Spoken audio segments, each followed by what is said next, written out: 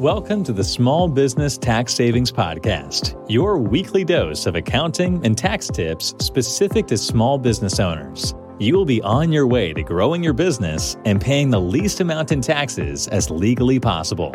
Here's your host, Mike Jezoshek, CPA.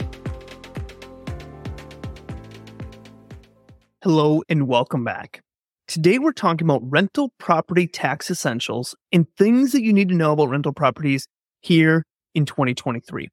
Last year we did a comprehensive series on rental properties, taxes, how those are all handled, and talked about a bunch of different topics and what you need to know. So if you haven't checked out our Ultimate Guide to Real Estate Taxes, definitely check that out. Just go to taxsavingspodcast.com/real estate. Again, we did a full series on a bunch of different topics. And today we just want to go through and kind of summarize those things. What are some of the high points that we want to be talking about related to rental properties and real estate here in 2023? So again, rental properties are one thing that we, don't talk about a ton because what we focus a lot on business owners, but we always say that rental properties is an incredible way to save money on taxes. And it's an incredible way for not only business owners, but also W-2 income earners and those alike. So there's a lot of tax planning, tax strategies around rental properties. And that's why we want to dedicate kind of a one podcast today that kind of goes through everything we've talked about in our series from a high level and just really gives you that kind of idea of what do you need to know? What is important about rental properties? And the first thing we want to talk about is depreciation. Depreciation is a powerful tax savings tool. And it's one of the reasons that so many people can get into real estate, rental properties, and utilize losses from that rental property to offset their income. So they can invest in rental properties, offset their income, which also means obviously lowering their tax bill, but now they have this investment that's going to produce income over time in the future. So when we talk about depreciation is just this idea of being able to write off purchases that you've made. And there's all different types of depreciation that we talked about in our series, including straight line depreciation, accelerated bonus depreciation, Section 179. And we talked about kind of what are those different depreciation options and how do we claim them. But just know that when we talk about rental properties, one of the biggest expenses is depreciation. And that depreciation is this idea of writing off that purchase of that property over time, or in some cases, writing it off upfront. So when we look at those that are looking to get a big deduction when it comes to real estate in the upfront in the early years, they do something called a cost segregation study. And basically a cost segregation study just identifies and kind of reclassifies assets within a property that allows the owners to accelerate depreciation, to take that deduction earlier on than typical. So traditionally, rental property, long-term rental property, you're going to depreciate over 27.5 years. If we do a cost segregation study, we take different pieces of that property and say, okay, we're going to depreciate the toilets, some of the appliances, those things. We're going to depreciate them quicker. And what that does is it gets you a bigger expense, a bigger deduction early on in that rental property, which gives you losses. And then there's the opportunity to use those losses to offset other income and potentially get you at zero income because you have your income, but you have these losses that are offsetting it. And we're going to talk a little bit about that later. The other thing with rental properties is depreciation. That's going to be the big one. That's where we're writing off the cost of this building, this property that we're renting out. But rental properties have other expenses too, and those can be deducted as well. And so I often look at rental property very similar to a business. When we talk about what can we deduct in a business, whatever's ordinary and necessary for that item. So same thing with a rental property. There's a lot of tax deductions available. We look at mortgage interest, property taxes, insurance, repairs, maintenance. Maybe you have a property management company that's handling the fees for that. Maybe you're traveling to go check on your rental properties. We see a deduction there. Maybe you're hiring your kids to do some work in your rental properties. There's a deduction there. So, depreciation is something that's kind of that really nice deduction that we get that we can use to offset income. But rental properties, we want to do tax savings with them as well in just their normal property expenses. The obvious ones, utilities, maintenance, mortgage interest, those are the ones that come to mind too. But again, let's think about planning. We talk about hiring your kids and how important of a strategy that is for your business. That can relate to rental properties as well. So we want to be thinking about that. Now, I want to go through a quick example of how does the tax look? How does the tax breakout look? We talk about real estate. So we're going to give an example about real estate examples. And we're also going to be talking about passive activity losses and where real estate professionals come into place. So I find it that a lot of business owners, individuals that are just getting into this idea of real estate, wrapping around their head about investing in real estate and how to use that as a tax saving tool on top of that investment can be confusing. So I wanted to help paint a more clear picture to give you an example to help illustrate really the potential around utilizing a rental property and a cost segregation study for tax savings. Let's go through an example. You bought a building, you bought a property for $750,000. Now, when you buy that property, a portion of that cost is going to be related to the land that it's on. In land, we don't depreciate, but everything else we do. $150,000 is related to the land, and $600,000 is related to the building that's on that piece of land. That's the amount that we're going to be able to depreciate. And then we paid 20% down, so $150,000. Now, if we didn't do a cost segregation study, we would depreciate that $600,000 over 27 and a half years. So very easy. 600,000 divided by 27.5, that's going to be your depreciation amount every year. But some people say, no, I want to take a higher depreciation amount in year one. I want to take a higher depreciation amount up front. So they're going to do a cost segregation study where we take that building, that 600,000 that we had in building, and break it into little pieces about items that can be depreciated faster. And so when we do a cost segregation study, we're saying what items can we move from 27 and a half year property to 5, 7, and 15 year property. And so let's say we took that 600,000 and we determined that 228,000 of that 600,000 we can move into a quicker depreciation. And then the remaining $372,000 of that building worth of 600, we're going to depreciate over 27 and a half years.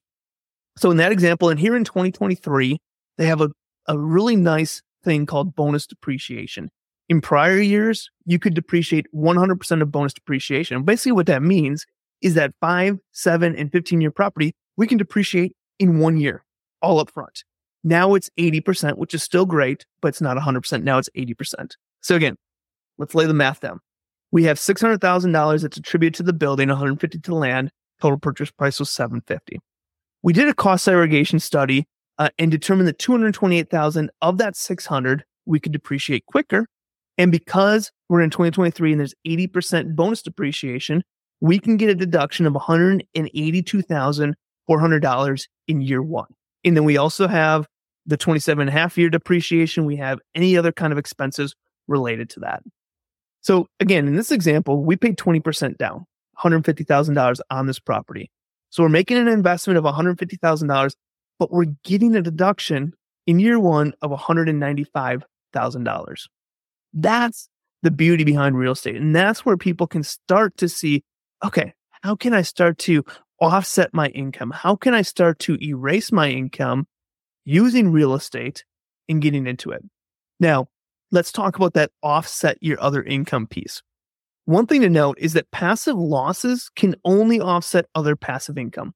Essentially, if you have a rental property, which is considered a passive activity, and you have a loss in it due to that high depreciation that we're going to take in year one, you can only offset that loss with other passive income, another rental property, or maybe a business that you do not actively participate in. But you cannot use that loss to offset earned income, W-2 income, business income, things like that.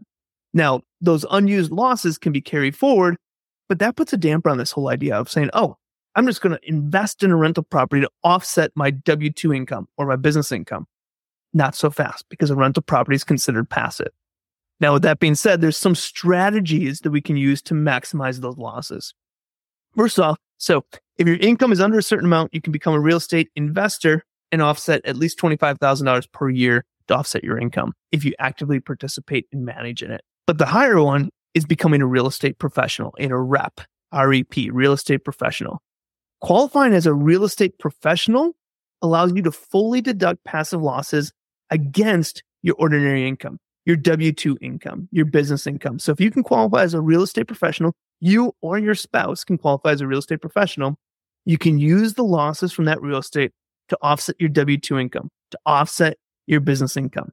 Now, qualifying as a real estate professional is not easy. And so in that series that we did, we talked about, requirements, what you need to do to qualify as a real estate professional. For those that have high W-2 income or a job that is very demanding or business owners, we often see the spouse as someone that can qualify as the real estate professional, which then the spouse can take those losses and offset, the W-2 income from maybe that higher income earner. But again, check out our series on that. The other thing that you can do is if you generate more passive income. So, passive losses can only offset passive income. If we only have passive losses and no passive income, and we just have W-2 or business income, we can generate passive income. Is there property that we could sell we had for a gain? Is there part of our business that we can pull apart and say, okay, we're not passive in this part, different things like that. But again, in our series, we talked about that. And again, if you haven't checked out our series, go to our website, taxsavingspodcast.com/real estate. So all this comes down is with real estate, it provides a great opportunity to get a big deduction in year one, utilizing depreciation, a cost segregation study. And if we qualify as a real estate professional, we can use that loss that we receive in that rental property, that investment that we make, we can use that loss to offset W-2 income, business income, and things like that. But again, we have to qualify as a real estate professional. Now let's talk about one loophole.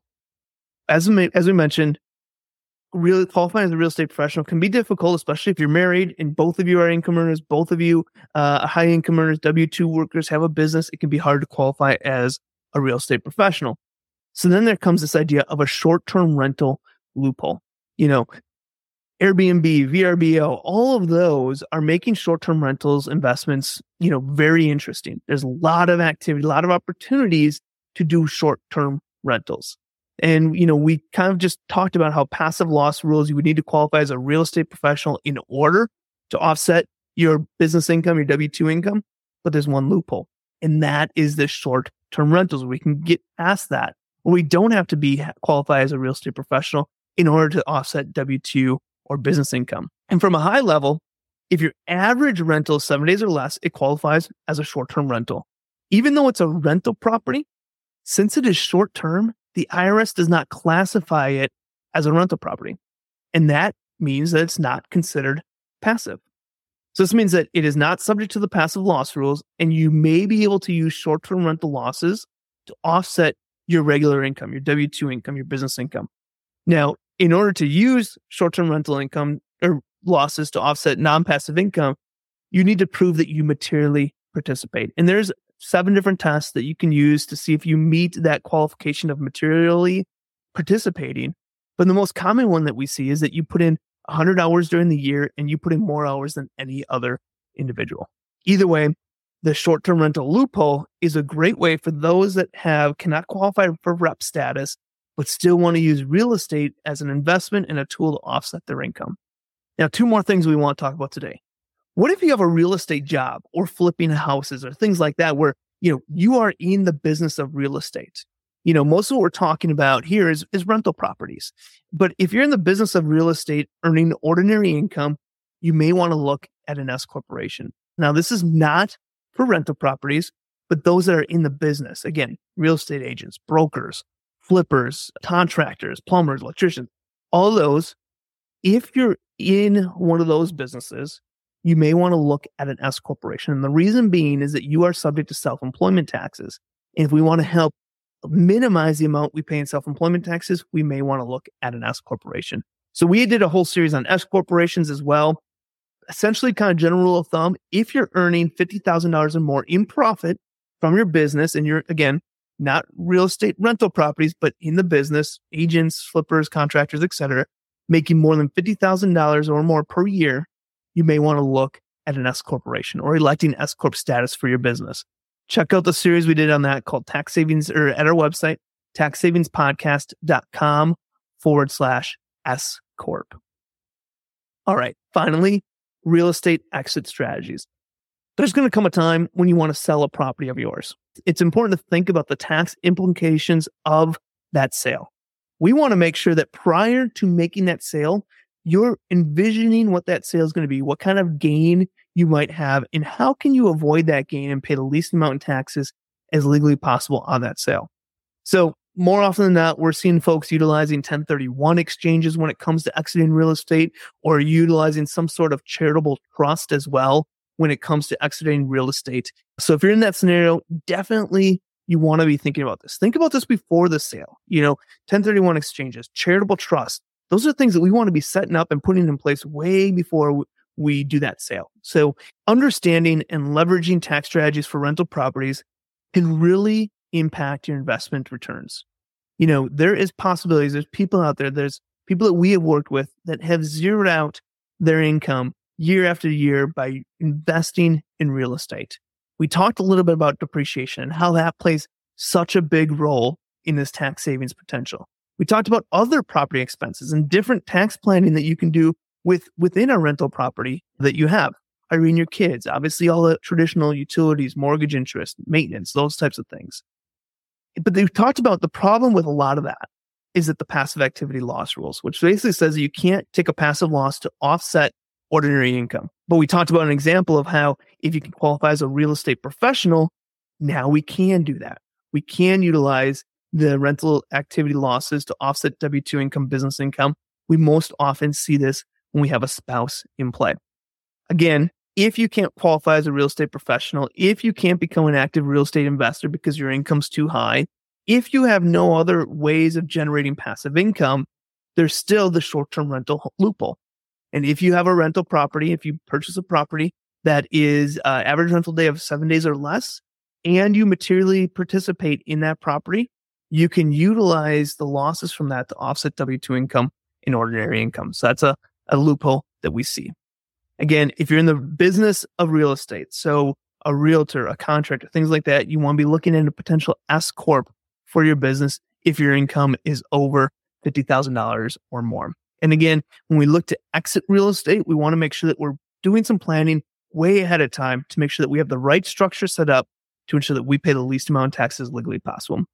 I want to encourage you again, idea of this video and episode was to give you a summary of what we talked about in our full series that we did in our ultimate guide to real estate taxes. So if you haven't checked out all of those previous episodes, what we talked about here is intriguing. You want to learn more? Check out our blog post for this summary episode and then go to our website, taxsavingspodcast.com/real estate and check out our full series. I hope this was helpful. I want to help open the eyes of how real estate can be such a powerful tax saving tool if used properly and if the rules are followed correctly. So hopefully that was helpful. Hopefully I brought some insights to it. And next week, we're going to be back with another episode. See you, everybody. This has been another episode of the Small Business Tax Savings Podcast. If you enjoy our weekly episodes, please leave a review and share with other business owners. You can find previous episodes and more information at www.taxsavingspodcast.com. Thanks for listening and have a great day.